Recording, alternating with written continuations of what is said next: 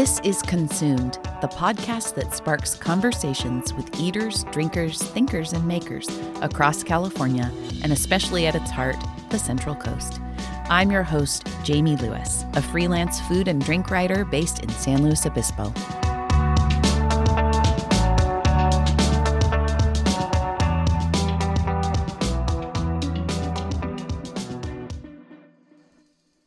When artist and food illustrator Anna Takahashi was young, her doctors discovered she suffered from a kidney condition called nephrotic syndrome. By way of treatment, Anna had to basically abstain from salt for 1 year. In her hospital bed and throughout that year, she drew images of the foods she craved and missed: snacks, pasta, pizza, etc. In the process, she fell in love with food illustration, and today that is her bread and salted butter, so to speak. Anna and I have worked on multiple projects together, like when I edited Edible San Luis Obispo magazine and hired her to do illustrations, when she designed the packaging for Eto Pasta and I wrote the copy, and when the two of us dreamt up a wacky wallpaper and textile pattern that pays homage to the city of San Luis Obispo. Look in the show notes to discover how you can get your hands on that hot little commodity.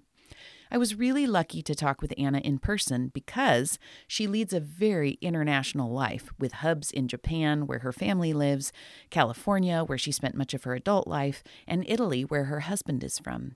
We chatted about her travels, her creative inspiration, and more in the dining room on the second floor of Mi Heng Lo Noodle House in historic San Luis Obispo Chinatown. Here's Anna Takahashi. Anna Takahashi is awesome because she just sat through me blowing it by not pushing the record button on the machine for the first time ever. Anyway, you're so patient, and thank you for being here. Thank you for having me, and I'm so honored to have been the one to have witnessed this moment. Well, I'll say it again. We are sitting in the upper story of Mi Heng Lo Noodle House, which is like the most intimate, precious place, and there's so many original things here. I mean, I think that the lanterns, the little lamps with the people, and then this mural over here on the back side of the building is original. And I just feel in a town like Slow that is moving so fast toward everything being new and having a Sephora and having any day now we'll have a P.F. Chang's, I'm sure. But the fact that this place remains the same, it feels actually appropriate for you to be here because you are an old soul. I mean, I think we can both recognize that. Okay, thank you. I'm very honored. First of all, I'm just really impressed by how beautiful this place looks, and its authenticity, its time. You can see that it's been here for a long time, and that history is something that we're losing everywhere. So I'm so grateful that this place is still standing. I know. I don't think that San Luis would allow a second story space like this now. Okay. So the fact that it's grandfathered in is pretty remarkable. Just don't stand on the balcony, I don't think. I just think don't stand on the balcony. Okay, so we had talked a little bit earlier about how we met. Yes. And you said that we met through, well, first of all, Brian Teresi with Giornata Wines. Yes. Mm-hmm. He was starting Eto Pastificio. Yes. And he knew that I had spent time in Italy, and you had spent time in Italy, which I want to talk about. You coming from the East and me coming from the West, and he wanted to connect us over the packaging for the pasta. Yes, absolutely. So you were, and I remember Brian told me about you before I met you. He said, this woman can do anything. And he wasn't wrong. I've actually repeated that to many people. This woman can do anything. You have a very special gift. Gosh, thank you. For the arts. Oh my gosh. No, I mean, everybody knows that. But yes, your work on the packaging, I wrote the copy for it. And then we got to know each other because I had seen your mural in Templeton. And I thought for Edible Slow, when I was in charge, I thought this person could totally do illustration Yes. for what we needed. And we were on a Right. really tight turnaround for a story about falconry, and we couldn't get a photographer on the job. Yeah, So we I had remember you that. do the illustration of the falcon, and it was just so fast. Thank you so much. Yeah, I remember there was a really tight turnaround, and I remember that when that issue came out, perhaps it was one of the last issues that you had released before it was stepping. The edible was slow was going to go out Yeah, of. it was being sold. Yes. And nobody was buying it at the Right. time.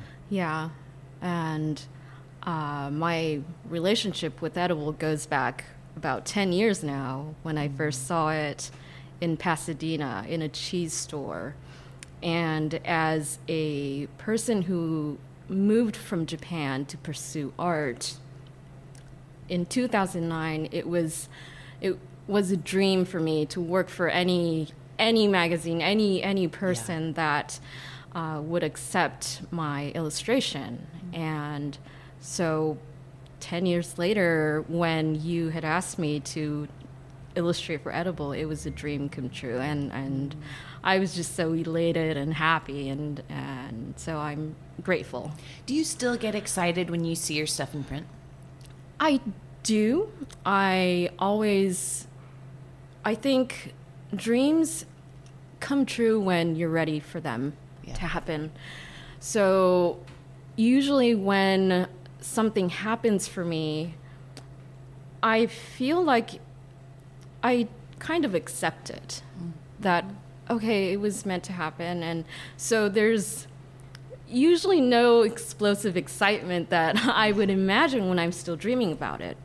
But I always try to remember where I started and how much work I put into everything to arrive to that point. So if anything, I'm just like, yes, I did it, Yeah. And yeah, that's what keeps me going. And the fact that people comment, appreciate what I create is the fuel that keeps me motivated. For sure. There's a Yeah. relationship between the artist and the audience. Yes, absolutely. That really helps. And I think being in print, I still think of it in terms of, I still think of the value of print as higher than the value of online. I can't Yes. help it. Yeah, I when agree you can completely. hold it.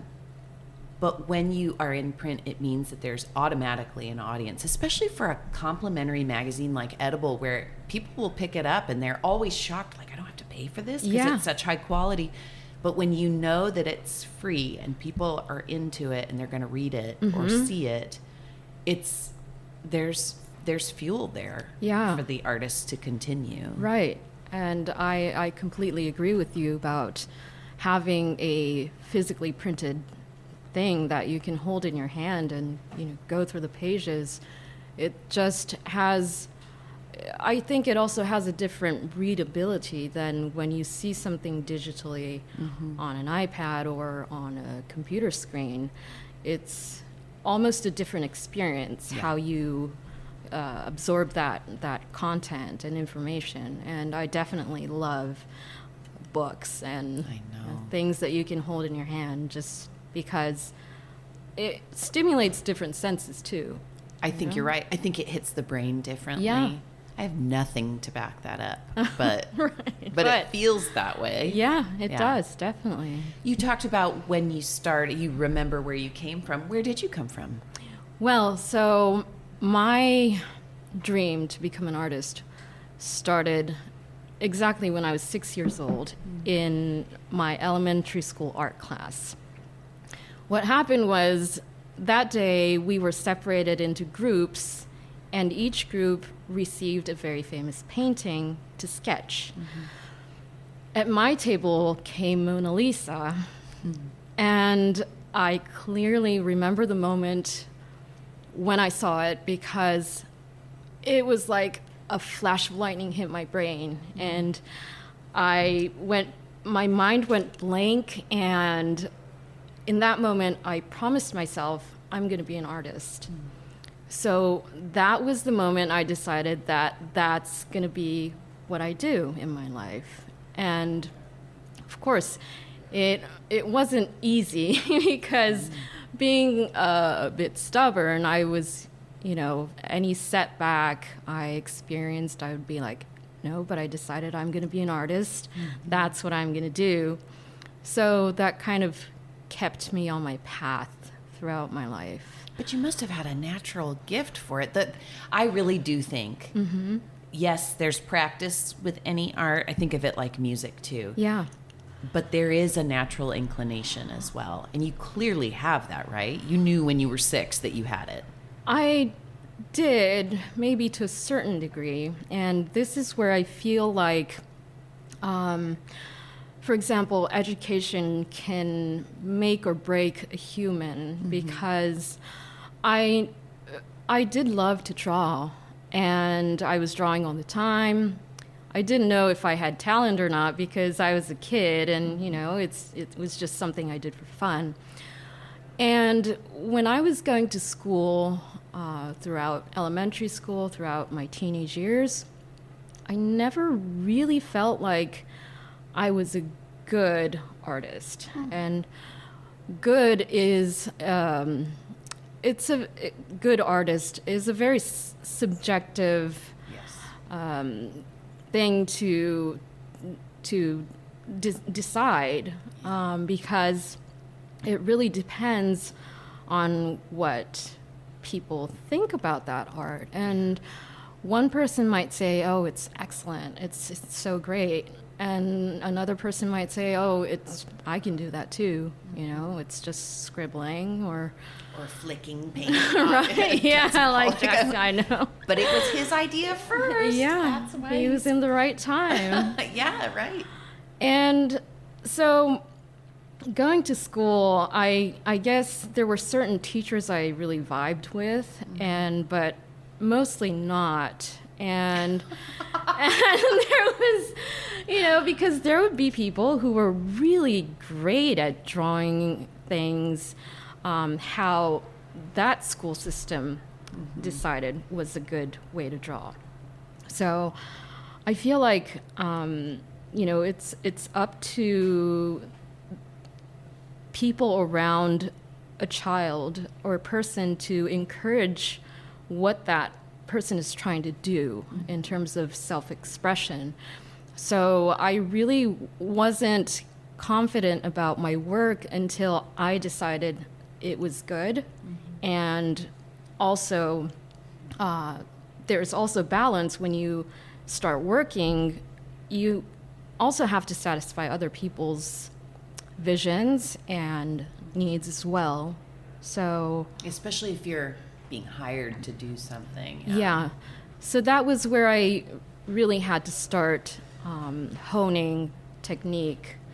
Mm-hmm. And when I was working as a graphic designer in Japan, in Tokyo, I really had to learn new things that were not in my comfort zone. Mm-hmm. So that's how I kind of developed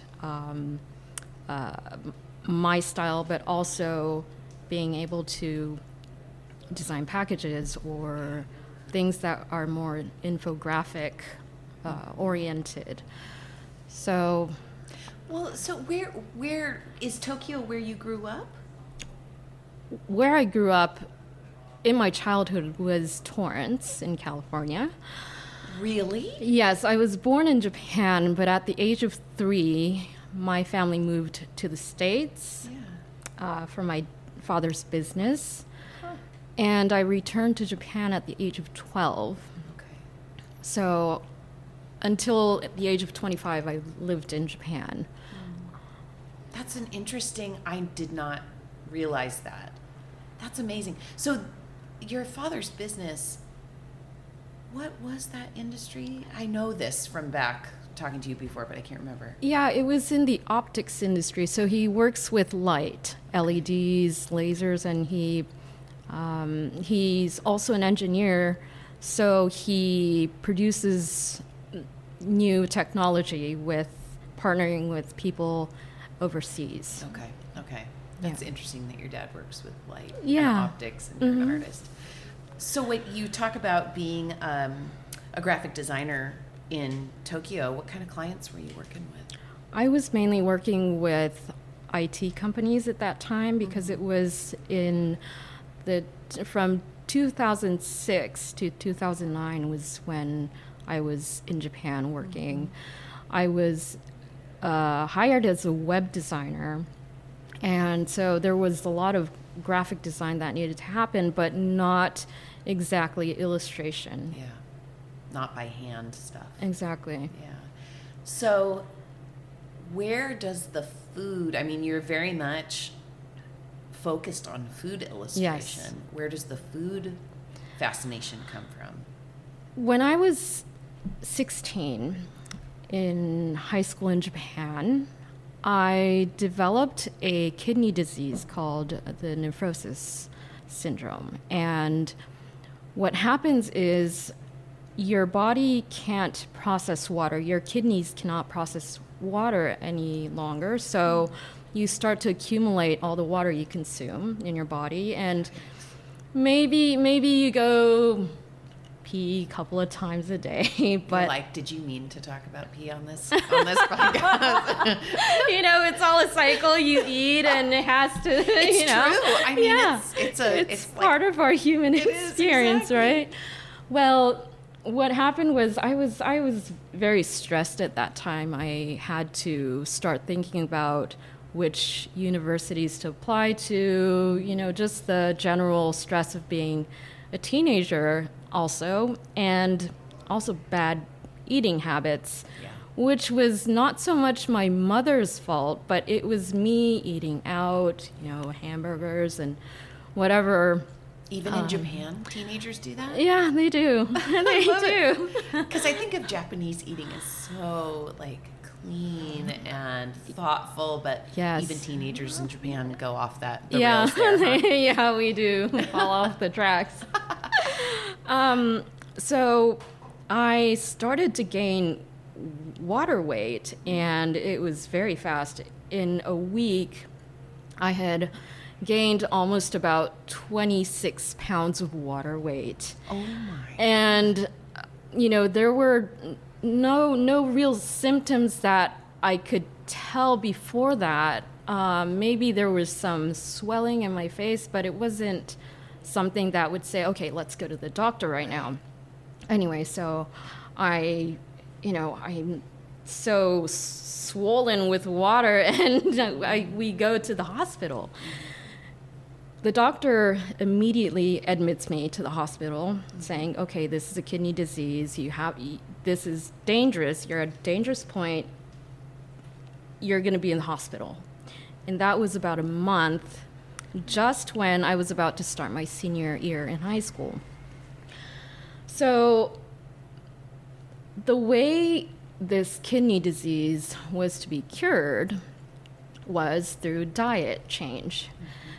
My doctor was a female doctor who herself had experienced the same disease when she was young.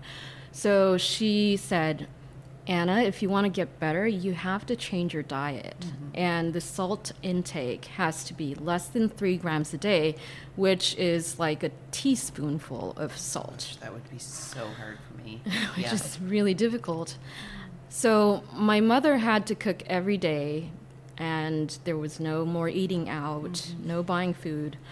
And, first I just couldn't handle the no salt thing because my palate is so adjusted to high, stimulating flavors.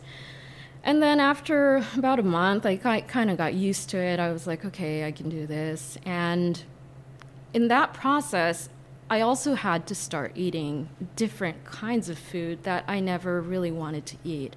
That was a lot of vegetables and, delicate flavors, broths. And during that time, I really noticed a difference in my body. And that made me really think about how what you eat is who you are. It really affected how I think about food, because it's really an investment you make for yourself. And just thinking about how my mom was making food every day brought me to think about people who make food.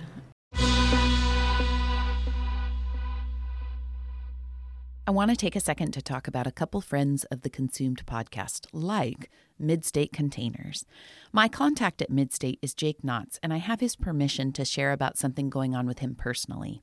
Jake lived in Ukraine for many years, and he married a Ukrainian national, his wife, Anya. They live on the Central Coast now with their 3 kids, but when Russia invaded Ukraine last February, Jake was right back there, helping his friends, acquaintances, strangers, and even their pets to escape. Since that time, he and Anya have worked with a team of very capable folks to start a nonprofit called Restore UA, which seeks to organize, fund, and execute relief efforts in Ukraine.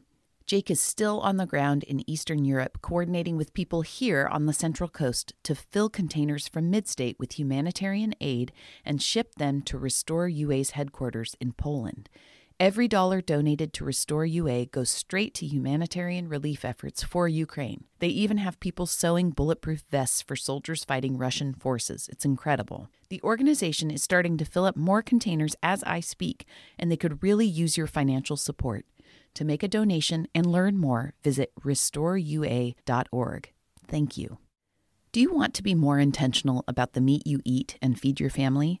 Have you even considered giving up eating meat entirely because you can no longer justify supporting the inhumane and industrialized system that brings meat to your dinner table? If you're looking for a simple way to guarantee you always have access to healthy, sustainably farmed meat and wild seafood, the Larder Meat Co. is here to help. Since 2016, Larder Meat Co. has been delivering farm-raised beef, pork, chicken, lamb, and wild seafood sourced from right here in the Golden State to customers who demand the highest quality proteins as well as intentional sourcing standards and transparency. A convenient club box from Larder Meat Co. makes it easy to automate the most important part of your monthly food budget. You can build a custom box or choose from one of the many curated bundles that LMC offers. As a Larder Meat Co. customer, you are supporting the ever-dwindling ranching industry that has fed us for generations, and you're building a sustainable future for your family, our ranchers, and the planet. Use code CONSUMED at checkout to save $25 on your first subscription and check healthy farm-raised meat and wild seafood off your grocery list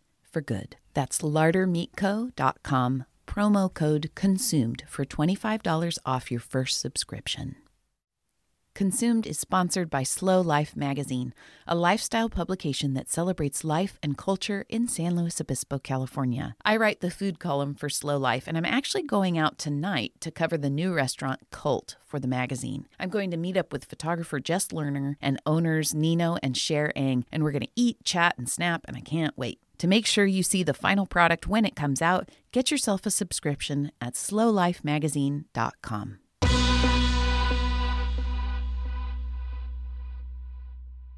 My relatives are farmers in Japan on my mother's side, and they've always sent us, fruits or rice that they've harvested and grew, and so that food, the power of food, kind of stuck to me when I was in my late teens. And fast forward, almost 2 decades. One day I was working on this assignment for Edible Maine about an article for Culinary Democracy. That was the title. And they had asked me to draw a table full of people from different backgrounds with different kinds of food on the table. And I was kind of in a very strange moment in my life where I had decided to separate from my husband, and I had very little money, and I was like, oh my God, what do I do with my life? And I was working on this assignment, drawing a table full of people, happy, having conversations and eating food. And when I was looking at that illustration, I thought, oh my God, this is exactly what I want to be doing all the time. Sharing food at the table with everyone, having a good time. Yeah. So that's when I decided that I want to dedicate myself to illustrating food stories. And that was it. And that was maybe 3 years ago. It's such a beautiful connection. Food is really, I would imagine, a beautiful thing to cover. Yes. You know, to be illustrating in whatever you're doing, oils, pastels, whatever. What is your favorite, by the way? What is your, like, the thing that you feel is really your best work? My best work? In terms of the medium. Okay, I really love watercolor pencils and watercolor. Yeah. Just because it has it allows me to work in a way that is either soft or hard edged. For me, it's a very versatile medium. Yeah. And yeah, that's usually the style that I work with when I create illustrations for edible. Yes. Okay. And I know exactly. Yeah. There's a look to what you do for edible. Yes. Okay. So it's watercolor pencils. Yeah. Yeah. Well, but food, I'm thinking about beautiful. You mentioned your family that are farmers in Japan. You think about a head of cauliflower. It's floral. It's got the nooks and crannies. Yeah. It's got that beautiful, like, brain-like texture. So visceral, so it lends itself to, it wants to be painted, it wants to be drawn, right? Yeah. So all of that beautiful food photography we see, I mean, that translated into illustration, you could find worse subjects to paint, you know? Right. Yeah, and I do, like to, of course, I love photography, and I think food photography is one of the most difficult things to do as well, because unlike many things that one can photograph, there can be many different textures, colors, the way an ingredient can reflect light. There's so much going on, and you really have to know what you're doing. So that's something I kind of take into consideration when I draw food, is to respect the differences in the ingredients, or how to make something look good. Right. Because I think that's where people's imaginations of wanting to have that plate of pasta or the pizza or, an ice cream has to go. I remember talking to our mutual friend Jen Olson, who's just, an ace food photographer. Absolutely. An ace. We often talked about the difference between something that is plated with a photo in mind. Yes. Versus something that's plated maybe at a restaurant that's just for you to consume. Well, there's a big difference there. There's a fine line between, we used to laugh about photographers who use tweezers to put a salad together. And there's nothing wrong with using tweezers to put a salad together. Like, don't get me wrong. But there are marketing shots, like commercial shots of things where you want to see the Velveeta cheese like glisten under the lights, versus maybe an editorial shot that is showing. I love, my favorite style of photographs is where maybe it's like the meal is kind of already done. Yes. Decay. I love watching things end. I love crumbs scattered. But then there's a fine line between that and it looking like garbage, like trash. And so there's just all these gradations of where does it still look appealing? Yes. Where does it look overly produced? And where does it look like trash? Yes, I agree. And when I was still working as an art director, I used to want to become a film art director when I was still living down in Los Angeles. And one of the things I did was styling food or staging a food shot. And that was one of the most difficult things, because you're absolutely right. There's a very fine line between something looking absolutely messy and looking just right. Yeah. And that is a true art, I think. Mm-hmm. And so when I work off of photos to illustrate food, that is something I do have to be mindful of, because, do I draw another crumb? Or, yes, it's true. Is the napkin on the shot, and is it placed just so? Right. I know that there's a term, wabi-sabi. I don't fully remember what the definition is. Do you know what the definition is? Yes. So... And am I on the right track with that Perhaps. conversation? Let's see where it goes, because recently I was translating for an Italian art foundation that is introducing Japanese artisans to the world. And wabi-sabi is a word that came up very much a lot, because there are many artisans who are creating teaware for tea ceremonies, and wabi-sabi is a very important philosophy in the tea ceremony, because the concept of a tea ceremony is to immerse oneself in that moment. So you're looking, holding a teacup in your hand that is very simple, but that's in order not to be distracted from ornate details, or it's simple because it allows you to have imagination, to appreciate maybe what's not there, or what you're experiencing in that moment. And wabi-sabi is the concept of having less to experience more, let's say. Okay. So that absence of something is what allows you to actually enrich your experience. Okay, so like negative space and all that. Okay, so I understood it incorrectly then. Wabi-sabi, I thought, was like the art of something that is just maybe like thrown together, or the art of casual, something is just placed, but it still looks beautiful. I mean, what we're talking about is the nature of beauty, too. Yeah, exactly. And it is subjective. Right. But it also, when you're going to put something in your body, when you want to eat something, it has to have a certain kind of appeal. Yeah.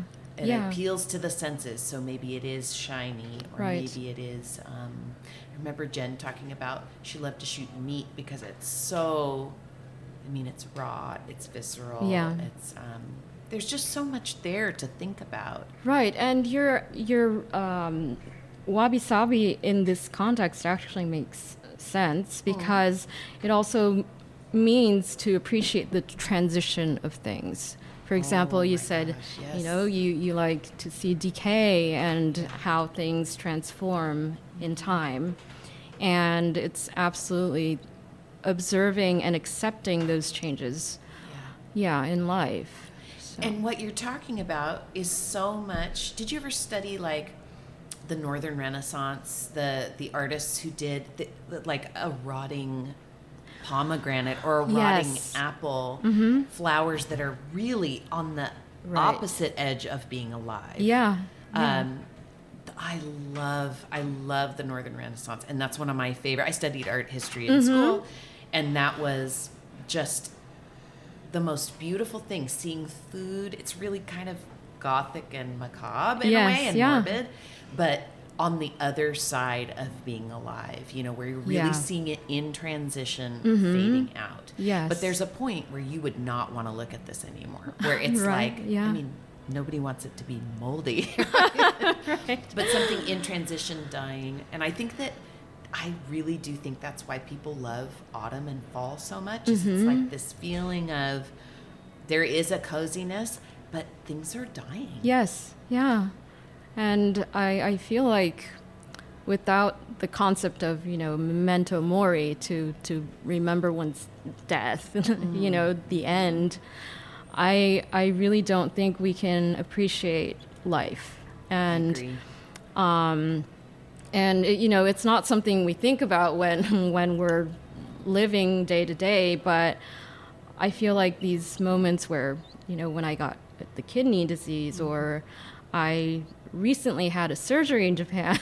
Fun.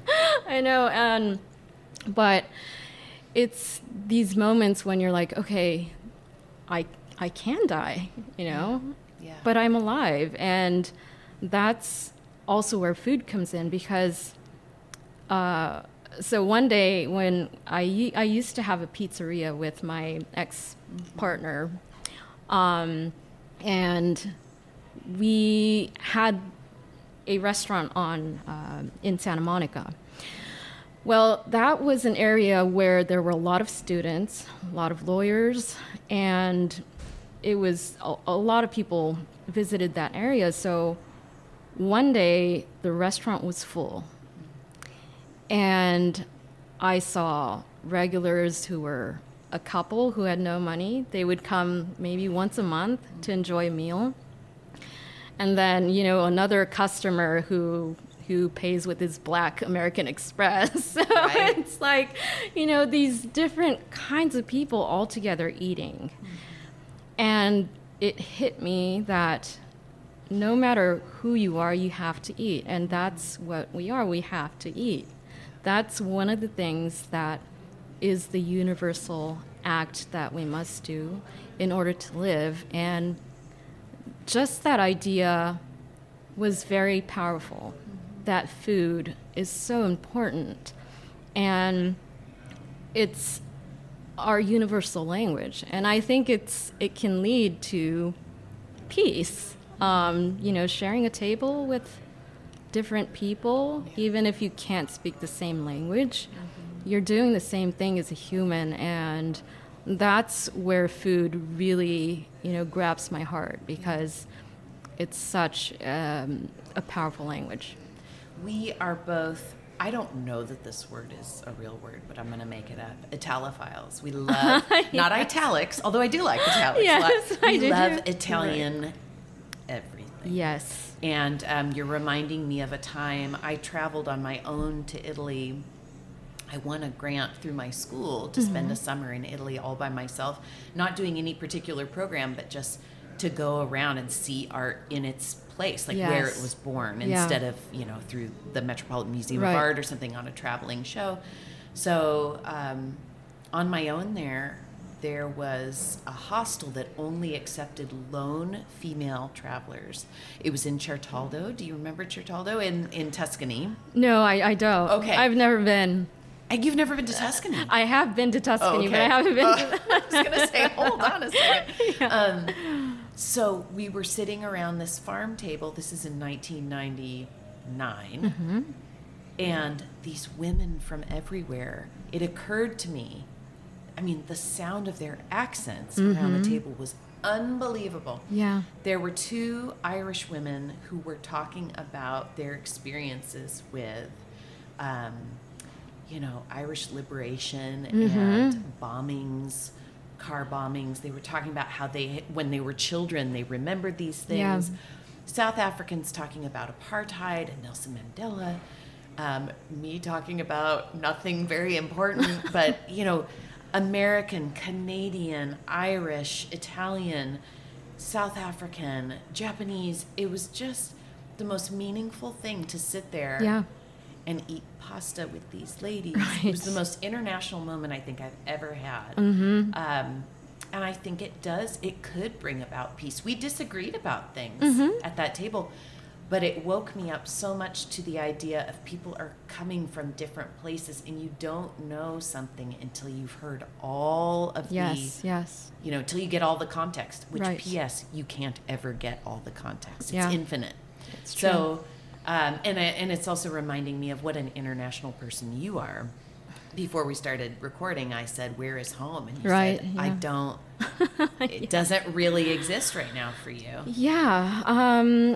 So because it was really COVID that pushed me and my now husband out of SLO. When it happened, we had just rented a home in SLO. but we had gone abroad back to Japan, and then we traveled to Paris, and we already had our tickets back to the States. But before we could return, the pandemic was announced, the borders closed, and that was really what made us decide, okay, where do we want to be? And that was closer to our families. Now, my husband is Sicilian. I'm Japanese, so our families are in different places. But we had lived in California for years, and so every place to us is a home in one way or another. And the funny thing about the current situation we have is that, practically speaking, home is very difficult to identify because, we have an apartment here and then a storage there, and, totally. Our things are spread about. We pay taxes in different places. That's the practical part of, where home might be. But at the heart, it's really where I feel like I'm connected to the world. And that has usually been at the table.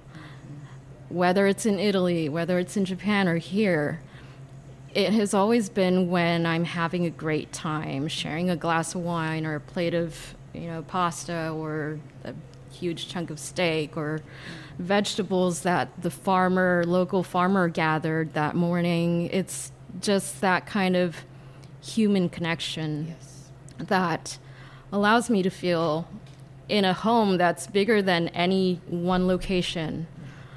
And so that's something I've come to embrace as my personal home. Once more, I want to give love to a couple other podcast friends. Slow Food Co-op is your friendly neighborhood grocer, maintaining local, organic, and non-GMO standards.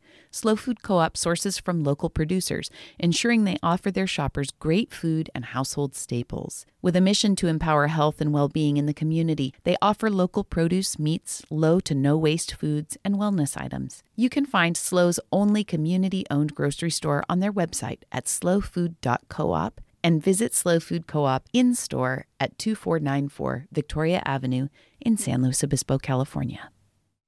Native 9 Wine is part of Ranchos de Ontiveros, a Santa Maria winery that sponsors the Consumed podcast. Owner James Ontiveros was on the podcast way back in its first season, but if you haven't listened to it, I think this recent blurb from Food and Wine magazine will give you some context on who James is. This is written by Jonathan Cristaldi. James Ray Ontiveros is a name to put on your short list of must-watch vintners. A 9th-generation farmer who works lands established by his family in the early 1780s, Ontiveros decided to plant vines on the property in 1997, after which he studied at Cal Poly, worked in Sonoma, and soaked up the secrets of the Pinot trade during visits to legendary Burgundy estates like Domaine du Jacques and Domaine de la Romanée-Conti.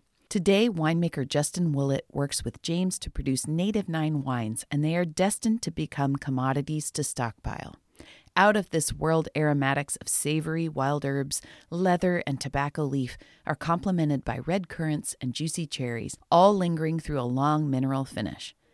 Well, I, Jamie, can confirm that the wines really are that good. Let the stockpiling begin at ranchosdeontiveroswines.com.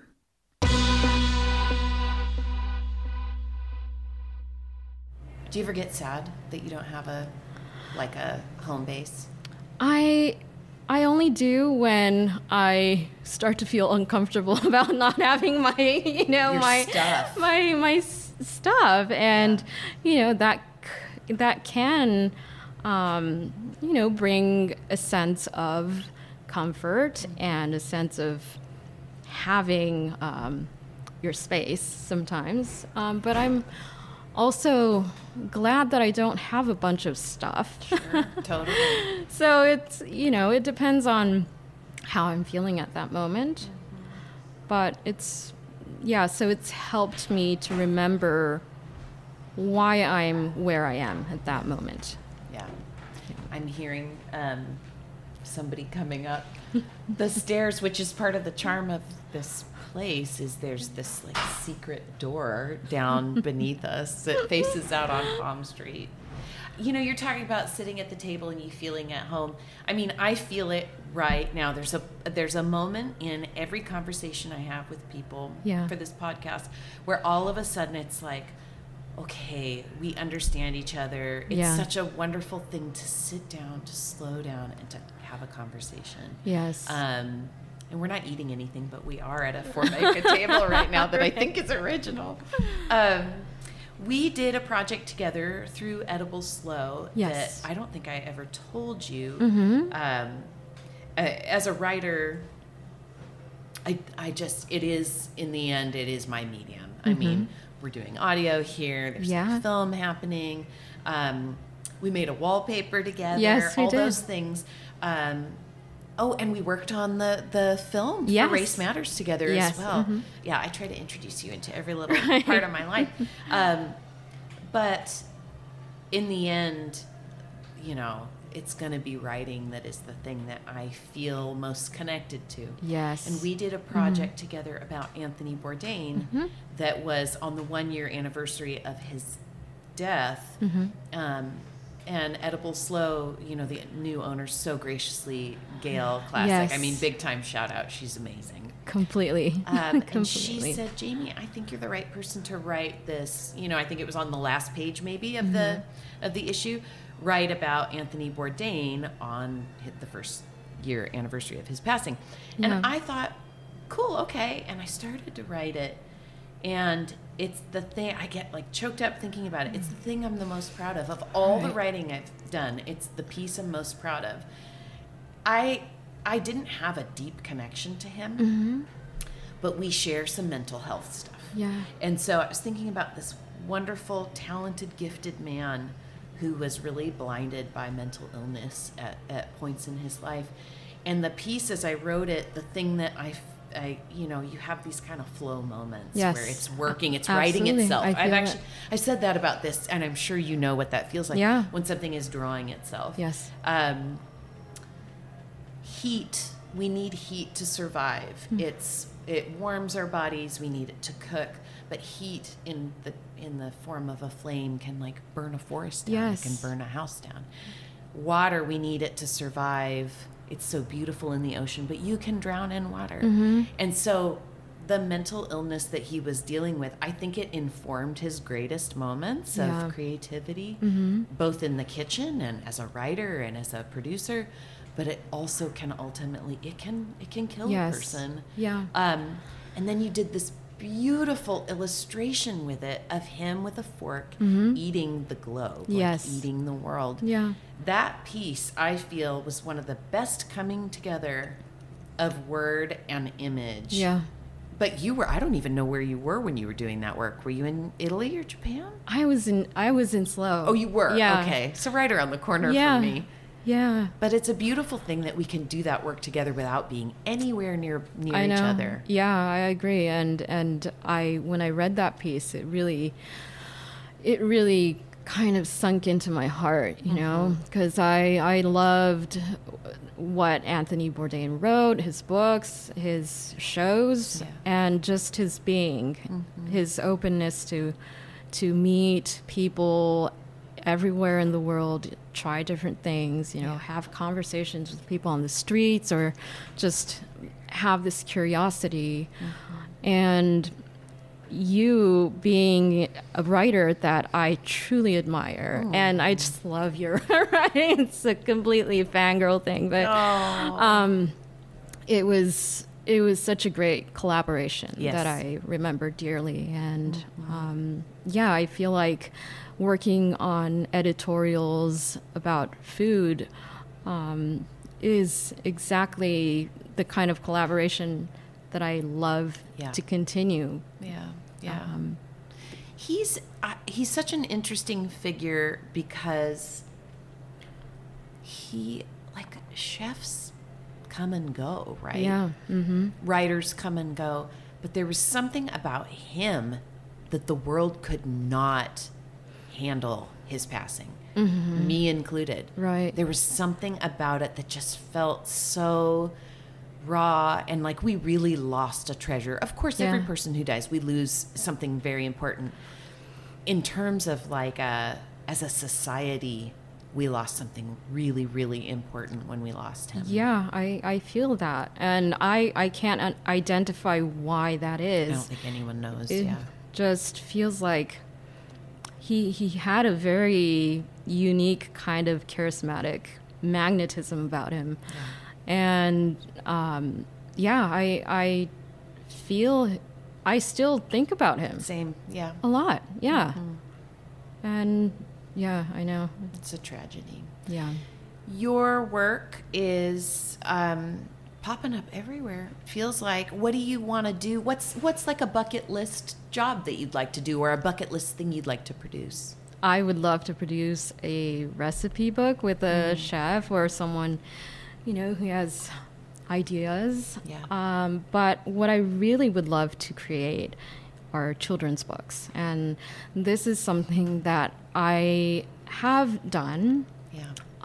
But I'd love to produce more because I think children's books are so powerful. Yeah. In a sense that there are so many children's books that I continue to go back to, and every time I read them, there's a different significance to the meaning of what's written on the page or the drawing on the page. And for example, The Giving Tree, it's tear my heart out. Oh my gosh. It's just, I think it's one of the most also difficult things to do because, first of all, you kind of have to think about how children's view art. And you can't really draw something like an adult would feel it's the right way to draw it or the right way to express it because they have a different way to perceive colors or forms. So the children's books that I go back to are usually very simple forms. Like the essence of something. Yes, yeah. And it's just so, like you said, it packs an essence. And to arrive to that point, I think requires a lot of experience. That's at least how I view it. But I would love to draw, I would love to create a children's book. Maybe also write it, but I do like to work with authors. Yeah. So yeah, that's something I would love to create, to leave something for for the future generation too. Totally. Yeah. Now you got my wheels turning on that. Yeah. Yeah. Let's write a book. Let's do it. Oh my God. Yes. You heard it here first. Well, tell me, I know you've heard the podcast before, so tell me, what is your final meal? And what are you drinking and who's it with? Ooh. My final meal is going to be karage, which is the Japanese fried chicken. Oh, That's my love language. Fried chicken is my love language. Oh my goodness. I just can't get enough. Yeah. I love to make it. I love to eat what other people made. I love to buy it. I just love to try all kinds. Yeah. And I would love to have a bottle of Barolo because I just love Nebbiolo in Piemonte. I just love the grapes that come from there. So I would love to share it with Anthony Bourdain's ghost. Fair. Totally fair. Yeah. I love it. Oh, gosh. Well, you are delightful and so gifted. I mean, just really anything anyone puts before you is possible for you. And I appreciate you talking to me about it. Thank you so much, Jamie. It's been great. That's another episode in the books for the Consumed podcast, which is produced and edited by me, Jamie Lewis. Special thanks to Stefan and Elisa Geraldo of Geraldo Creative Studio for their beautiful video and photography work that's kind of sprucing up my Instagram feed at Jamie C. Lewis, as well as on the website, letsgetconsumed.com. And thank you, listeners, as always, for tuning in. Until next time, I'm Jamie Lewis.